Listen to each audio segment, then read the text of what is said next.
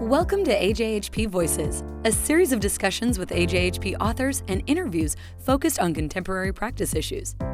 AJHP is the official journal of ASHP, and its mission is to advance science, pharmacy practice, and health outcomes. Hi, this is Daniel Cobaugh, the Editor-in-Chief of AJHP. Thanks for joining us in this episode of AJHP Voices. Several factors, including globalization of the pharmaceutical supply chain, have highlighted the need to ensure the integrity and quality of the medications that we use in our patients. Joining me today to discuss their work on process analytical technology in a health system pharmacy department are Dr. Philip Almeter, Chief Pharmacy Officer, UK Healthcare, and Dr. Robert Lodder, Professor at the University of Kentucky. Philip, Rob, welcome. Good to talk with you today. Thanks for inviting us. Thank you. You know, before we jump into a lot of the technical discussion that I think we're going to have, but we're certainly going to talk about practice applications as well, I wanted to actually take a step back. And, the title of your article is Screening for Quality with Process Analytical Technology in a Health System Pharmacy, a Primer. What sparked the partnership, the collaboration between the Department of Pharmacy and the health system, and Rob, in your case, a pharmaceutical scientist in the School of Pharmacy? Can you talk about that a bit? I think our listeners would really find that interesting.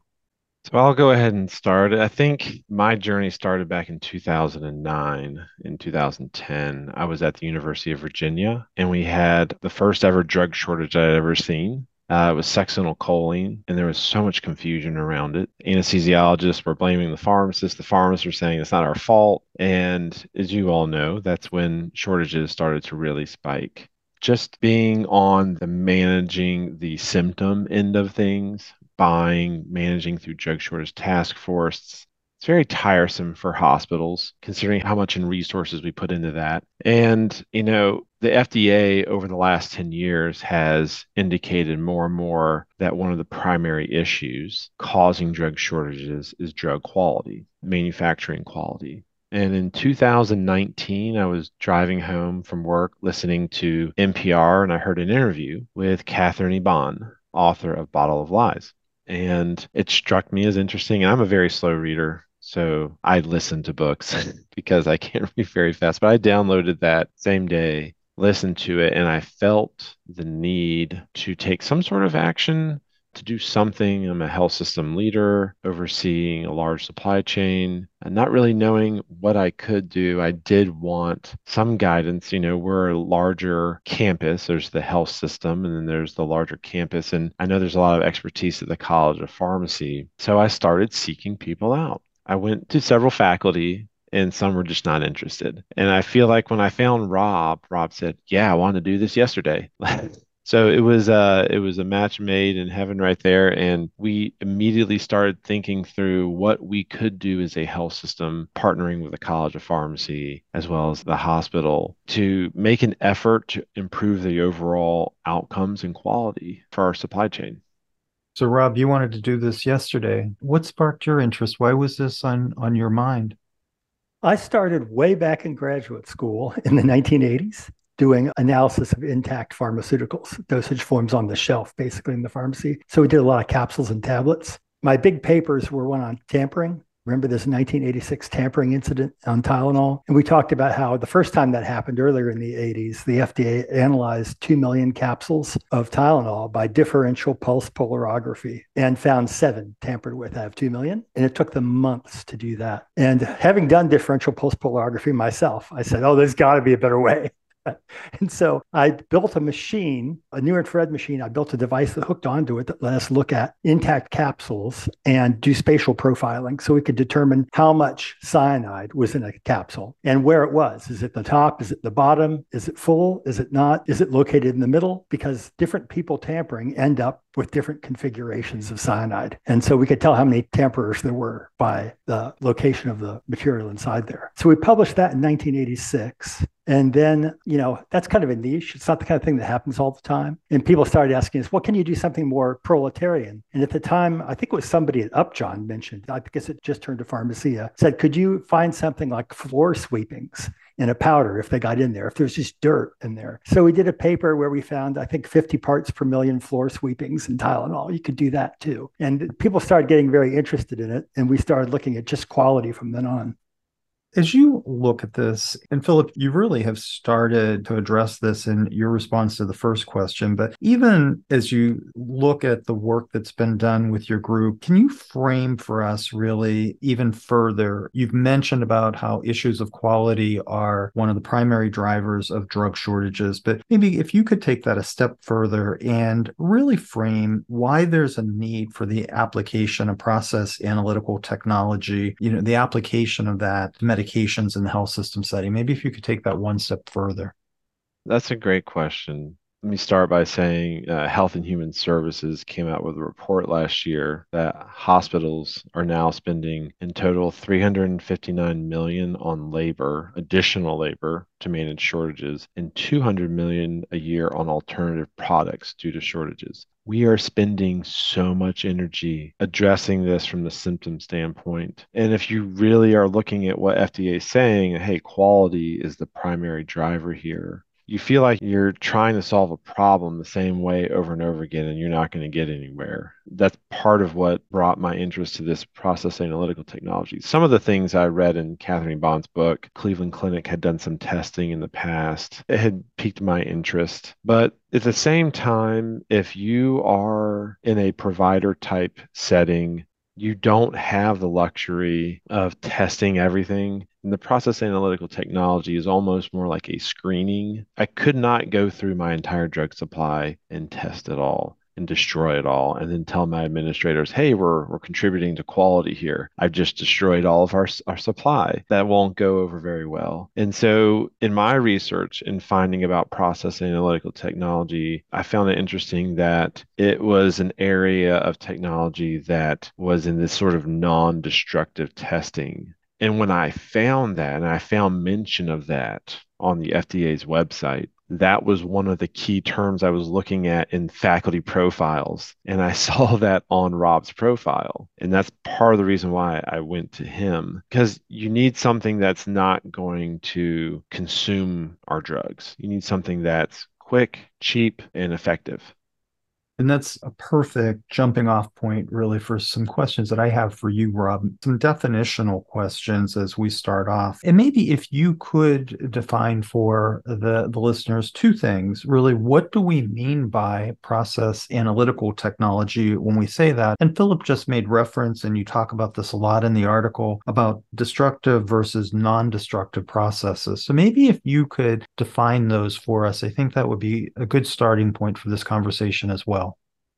Back when I started, it wasn't called process analytical technology. It was very new, and everything you did in the lab, became a new publication. And I was doing this for about 10 years before the FDA contacted me and said, we would like you to be on a group to work out guidelines for what process analytical technology should be. That was about 20 years ago. And I was an SGE, special government employee for the FDA for about 2 years while we did that. But what it basically is it's a scientific and risk-based approach that uses analytical tools, generally non-destructive analytical tools, to ensure consistent quality and safety of the final drug product. And it relies on three basic elements. The first is knowing the critical quality attributes of the drug. The second is knowing the critical process parameters of the drug. And the last one is doing real-time monitoring. So the critical quality attributes are part of that box that Philip talked about earlier. They're the defining characteristics of the drug that directly impact its performance. So the potency, the concentration of the various ingredients are generally critical quality attributes, and the purity of those components and the stability of the components. Critical process parameters are things like the temperature of the reaction, how long the reaction is allowed to go, what kind of mixing is done, what kind of formulation is applied, how stable it is in that formulation is part of the critical quality attribute. But putting that stability test in the process is part of a process parameter. And then lastly is the real-time monitoring. That's where you use PAT generally, infrared spectroscopy, near-infrared spectroscopy, or Raman spectroscopy. Those are the big ones, because they're non-invasive and non-destructive. And you look to see if your quality attributes and your process parameters are giving you what you thought it was going to do. And this is all done in real time as the thing is being produced. So the FDA was trying to get away from batch production because they knew shortages were coming, and batches take too long to process. You have to make the batch, and then it might sit for 90 days getting through quality analysis. And if we could do the quality as the process was making it, we could release right at the end, and we wouldn't have to warehouse drugs and quarantine them until they were tested anymore. So that was the real motivation for this. The benefits of using PAT in drug production are you get better quality control, because if you see something going wrong and you know how to fix it, you don't have to make the whole batch, which is what you used to have to do. Make the whole batch, test it, and if it was actually out, then you threw it away. You're out millions of dollars. But if you understand your process and you understand the risks, that's why they call this scientific risk-based. If you understand the process and you start to see a deviation, you can correct it. And if the subsequent tests, the temperature measurements, the pressure measurements, the Raman that you do, if all those show that you're still in control, you can release that product, because even though you adjusted the process during the process, that's the idea. So you get better quality control, you get more efficiency, you get faster drug production and streamlined regulatory approval, because you can release based on process measurements and not based on quality measurements at the end.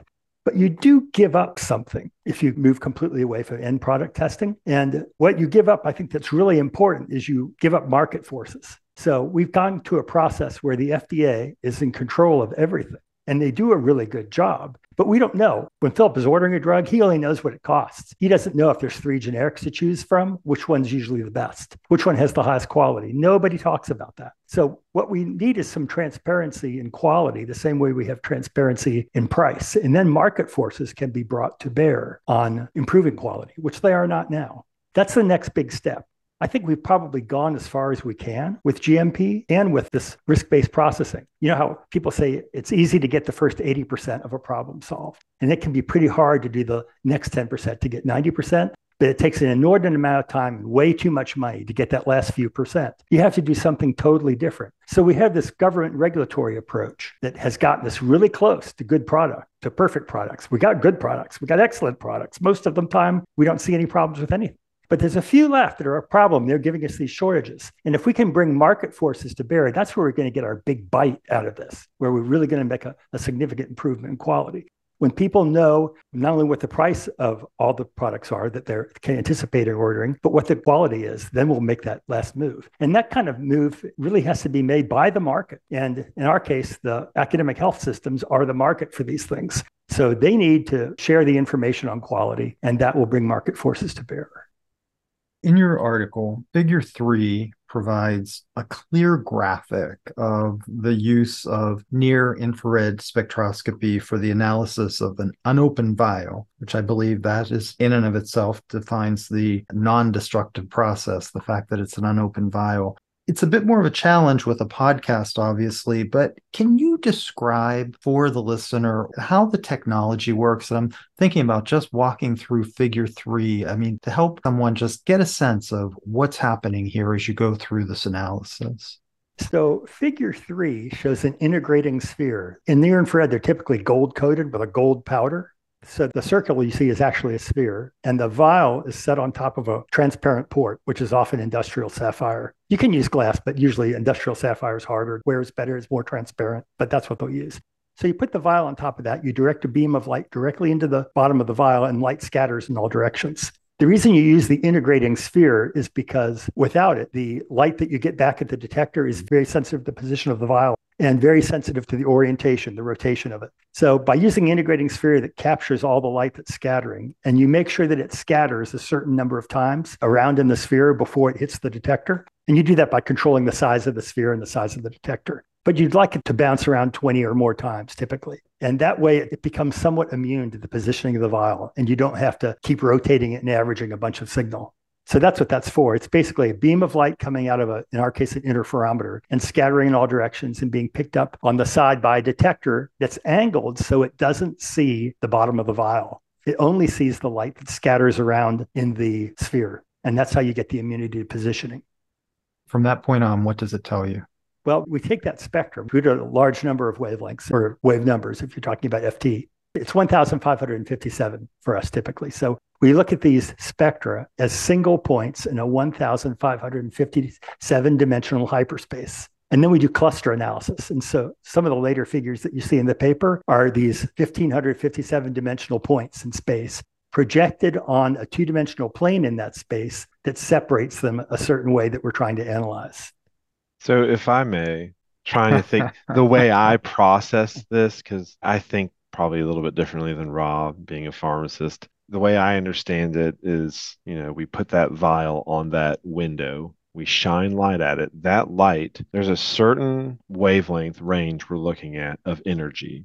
That energy shines on that chemical compound. That chemical compound is very unique. It's like a fingerprint. And those molecules and substances in there will vibrate, they will do wagging, they will do scissoring, different types of movement to absorb the wavelength that matches those compounds. And everything that is not absorbed through those motions gets reflected. And so I think of it as producing a negative image of what's inside that vial. So everything that gets reflected is not what's absorbed by that unique chemical compound inside the vial. And by doing that, you get a unique fingerprint spectra of what's inside that vial. And sometimes are there points where the fingerprints don't match up? That's why we're here, because of that. I guess, going back to some of the practical applications, this is helpful. Again, I think the listener it's very helpful as you read the article, because there are just amazing graphics in there, and it really clearly explains the processes and also the results of the testing. But Philip, when you think about it, and Rob already addressed this to some degree in terms of, the role of the FDA here, but what does then a health system pharmacy department do with these data, especially when those fingerprints don't match up, as Rob indicated happens sometimes? What do you do with these data? So what we do with it is we package it, we give it to FDA. And we do publications. You can see things within PubMed that we found, but we're also quite humble about it. We are looking at non-destructive screening, multiple lots. To look at one lot of a drug, you can't really determine anything. You need multiple lots. There's something that we like to call lot velocity. How frequently does a new lot of a drug come out? And we have found through all of our purchases that about every 4 to 5 weeks, a new lot comes out on a drug. And after reaching maybe 5 lots, we get a better picture. You get more data, and you can see where things are spreading. Now, the truth is, we are not FDA, and we are not the manufacturer. So we don't have that multi-orthogonal box to draw around our spectra to say this is for sure inside or outside the box. We can be curious or suspicious and say, hey, this looked odd to us, FDA. Why don't you take a look at it? But we really are reliant on FDA to take any next steps or measures with that. I will say, when we very, very first started this, we were brand new, and we did find our very first anomaly with near-infrared spectroscopy, and that was with acetazolamide for injection. And we decided we would do the destructive testing with it. And we haven't done it again since, because it is extremely time-intensive, costly. It just takes a really long time. We ended up purchasing the USP compendial standard, testing against that, hiring a third party, asking our lab to do another test. And at the end, we determined that the product did not meet USP compendial standards for the product, because per our drug assay, the product contained between, I believe, Rob, you can correct me if I'm wrong, I think it was between 80 to 87% active pharmaceutical ingredient, and USP standard said it had to be 97%. So the University of Kentucky filed a citizen petition for our findings to FDA. FDA has given us an interim response 6 months after that, but no additional communication since that. But that exercise in and of itself makes you not want to get into the business of destructive testing, because it is so time consuming and you don't know what you're going to find on the end. It's a lot of investment. And shortly after that, we transitioned to just simply screening and relying on FDA. In our communications with FDA, they prefer us to do the MedWatch report route for our findings. They're fully aware of everything we're doing. I think it's important to note that even for cases like the acetazolamide, most of the vials were probably in specification. Mm-hmm. That is, 95 or 97 or more percent acetazolamide. We're talking about the ones that the spectroscopy identified as unusual, that fell outside the fingerprint ellipsoid. So, the manufacturer could respond that the lot meets specification and be absolutely correct. At the same time, we're saying these vials did not. Zero defect quality control is a philosophy and approach in quality management that strives to eliminate errors and defects in all stages of production and service delivery. It's not about achieving literal perfection, but rather shifting the mindset from accepting a certain level of defects to proactively preventing them from occurring in the first place. In industries like aerospace, food, and medicine, even minor defects can have critical consequences. Zero defect quality control minimizes risks associated with such imperfections, leading to safer products and improved public health. While achieving true zero defects might be elusive, the philosophical shift it encourages has a significant positive impact on consumers. It promotes a culture of quality where everyone, from manufacturers to service providers like us, is accountable for delivering excellence. This ultimately leads to better products, improved experiences, and a more sustainable future for everyone.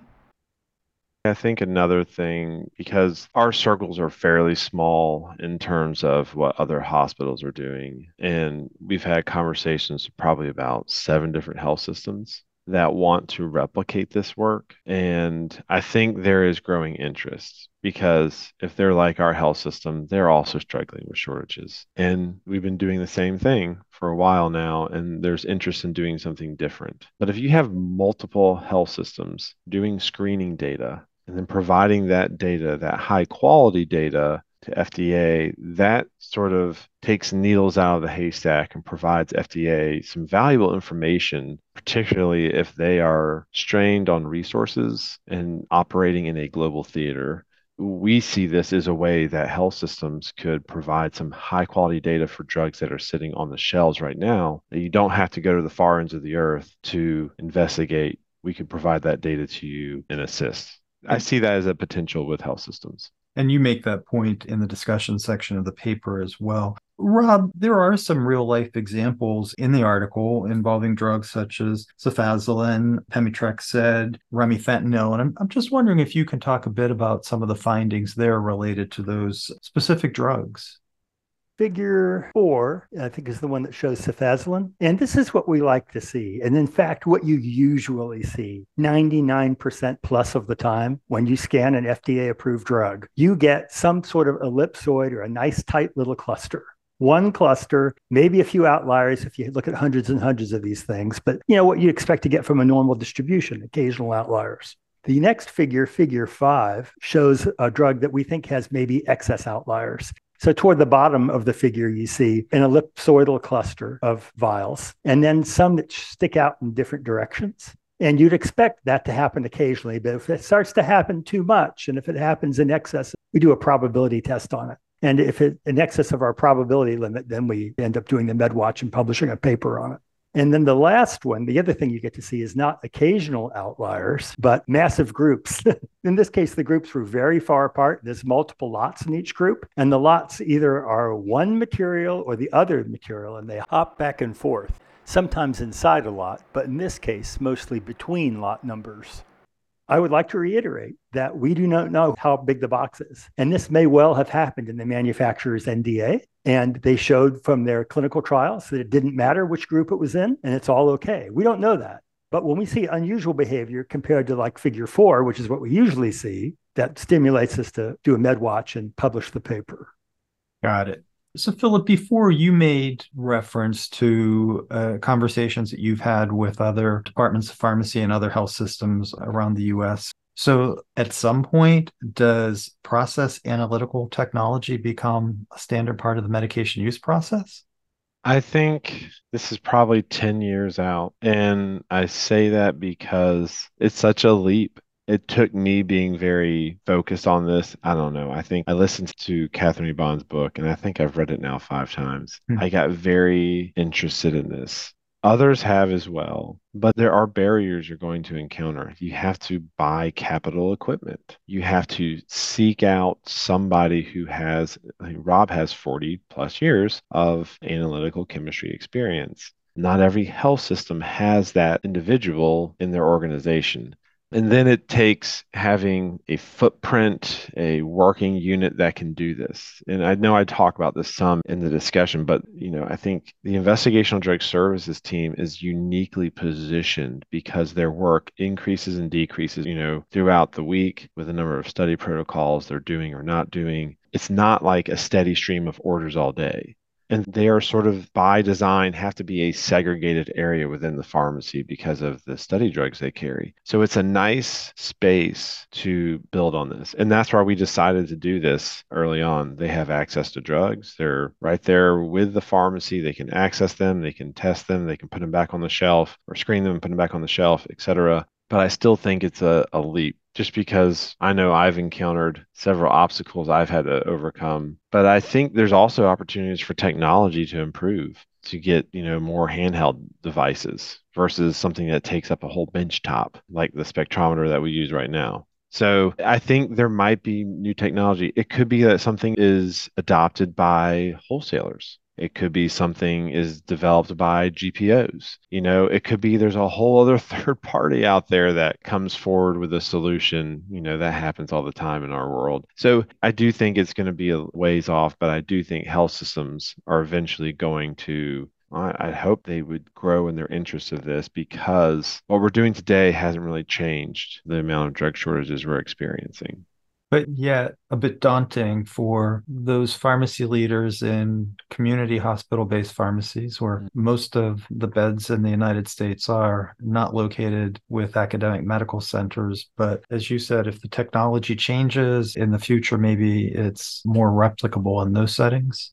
Yeah, I think so. I think it's a goal to strive for, to have quality all the way down to the individual pharmacy level. This is just I think we're on the front end of, a new movement, but I think there is potential. I'm sure somebody is going to come out with something, not me, that understands this technology more. But for the time being, I don't think it's going to be widely used. Rob, you made references to the mid 1980s when the Tylenol contamination with cyanide occurred. And that was another era, when analytical chemistry requirements were in the pharmacy curriculum. Actually, you mentioned in the article that the ACPE removed analytical chemistry as a requirement in about 1975. As a BS student at the University of Pittsburgh in the mid 1980s, I was required to take a drug analysis course along with a physical pharmacy course. It was difficult for me to envision the application of that knowledge in practice at that time. But you lay out a very clear case here. So my question for you is, should analytical chemistry be required once again in the doctor of pharmacy curriculum? I would personally like to see some exposure to it in the curriculum, but I'm not sure. The curriculum is so full and the kids are just there so long that I don't think we can do much. I think they need to know that drug quality could be better in some cases, and we can show them how it could be better, and we can show them ways that you can tell. But I think what we really need is, you see this happening now across the country, schools bringing back BS programs in pharmaceutical sciences. And those people would have room in their curriculum to take 2 or 3 analytical courses. And like you said, maybe some physical pharmacy that we really don't do anymore, a few semesters of that. If you want to be a good spectroscopist, you have to take quantum, right? So you don't understand spectroscopy unless you've had quantum mechanics. There's no room in the PharmD curriculum for quantum mechanics. So I think the PharmDs need to know when they have a problem, who to talk to. And they're probably, in many cases, they're going to end up talking to these BS and probably MS people in pharmaceutical sciences. I will say, before I was working in a health system, before pharmacy school, during pharmacy school, I worked at an independent pharmacy in Augusta, Georgia. And you occasionally had that patient who would come and they would say, these ones with the green speckles, they don't work. This is not working at all. And in your mind, you're probably thinking, all right, okay. Because I think we look at the Orange Book, everything's AB rated, it should be fine, right? And I think it does put a little bit of, with my experience with this, it has increased my level of clinical concern that I think I did not have at that time when somebody told you that. Maybe they just really preferred this product over that product. I think having an appreciation as Rob said, maybe you don't need to go taking, some of these more advanced courses during the PharmD. There's not any room. But having some sort of a component to the curriculum that speaks to certain landmark cases, things that have been found, current areas of research in this, something that can give the PharmDs something in their tool set to inquire further if they need to. You mentioned in the article potential role for pharmacy students as part of this process in the application of these technologies. Is this a potential advanced role for a trained pharmacy technician in a health system pharmacy department? I think absolutely, yes, it is. I think this is something that we could easily train a technician to do. We have used pharmacy interns traditionally just because this whole program is really a partnership between UK Healthcare and the College of Pharmacy. And we recruited them because they're sort of odd hours. We don't like to go right in the middle of the day when things are busy and drugs are being distributed. Doing things in the evening are a little bit easier. Interns like to pick up these little shifts here and there. We also have a dual degree program at the College of Pharmacy for a master's in pharmaceutical sciences. And so we recruit a lot from that group. One of the very first pharmacists we hired was a graduate of that program, and he had a strong interest in this. And so we have recruited most of our help from there, but this is something that easily could translate to an advanced role for a pharmacy technician. And with that, that's all the time we have today. I want to thank Dr. Philip Almeter and Dr. Robert Lodder for joining us today to discuss their article, Screening for Quality with Process Analytical Technology in a Health System Pharmacy, a Primer, which was recently published on AJHP.org. Please join us here each month for discussions on contemporary pharmacy practice issues and interviews with AJHP authors. If you enjoyed this podcast, please share it with your colleagues and via your social media of choice. Thank you for listening to AJHP Voices. For more information about AJHP, the premier source for impactful, relevant, and cutting-edge professional and scientific content that drives optimal medication use and health outcomes, please visit ajhp.org.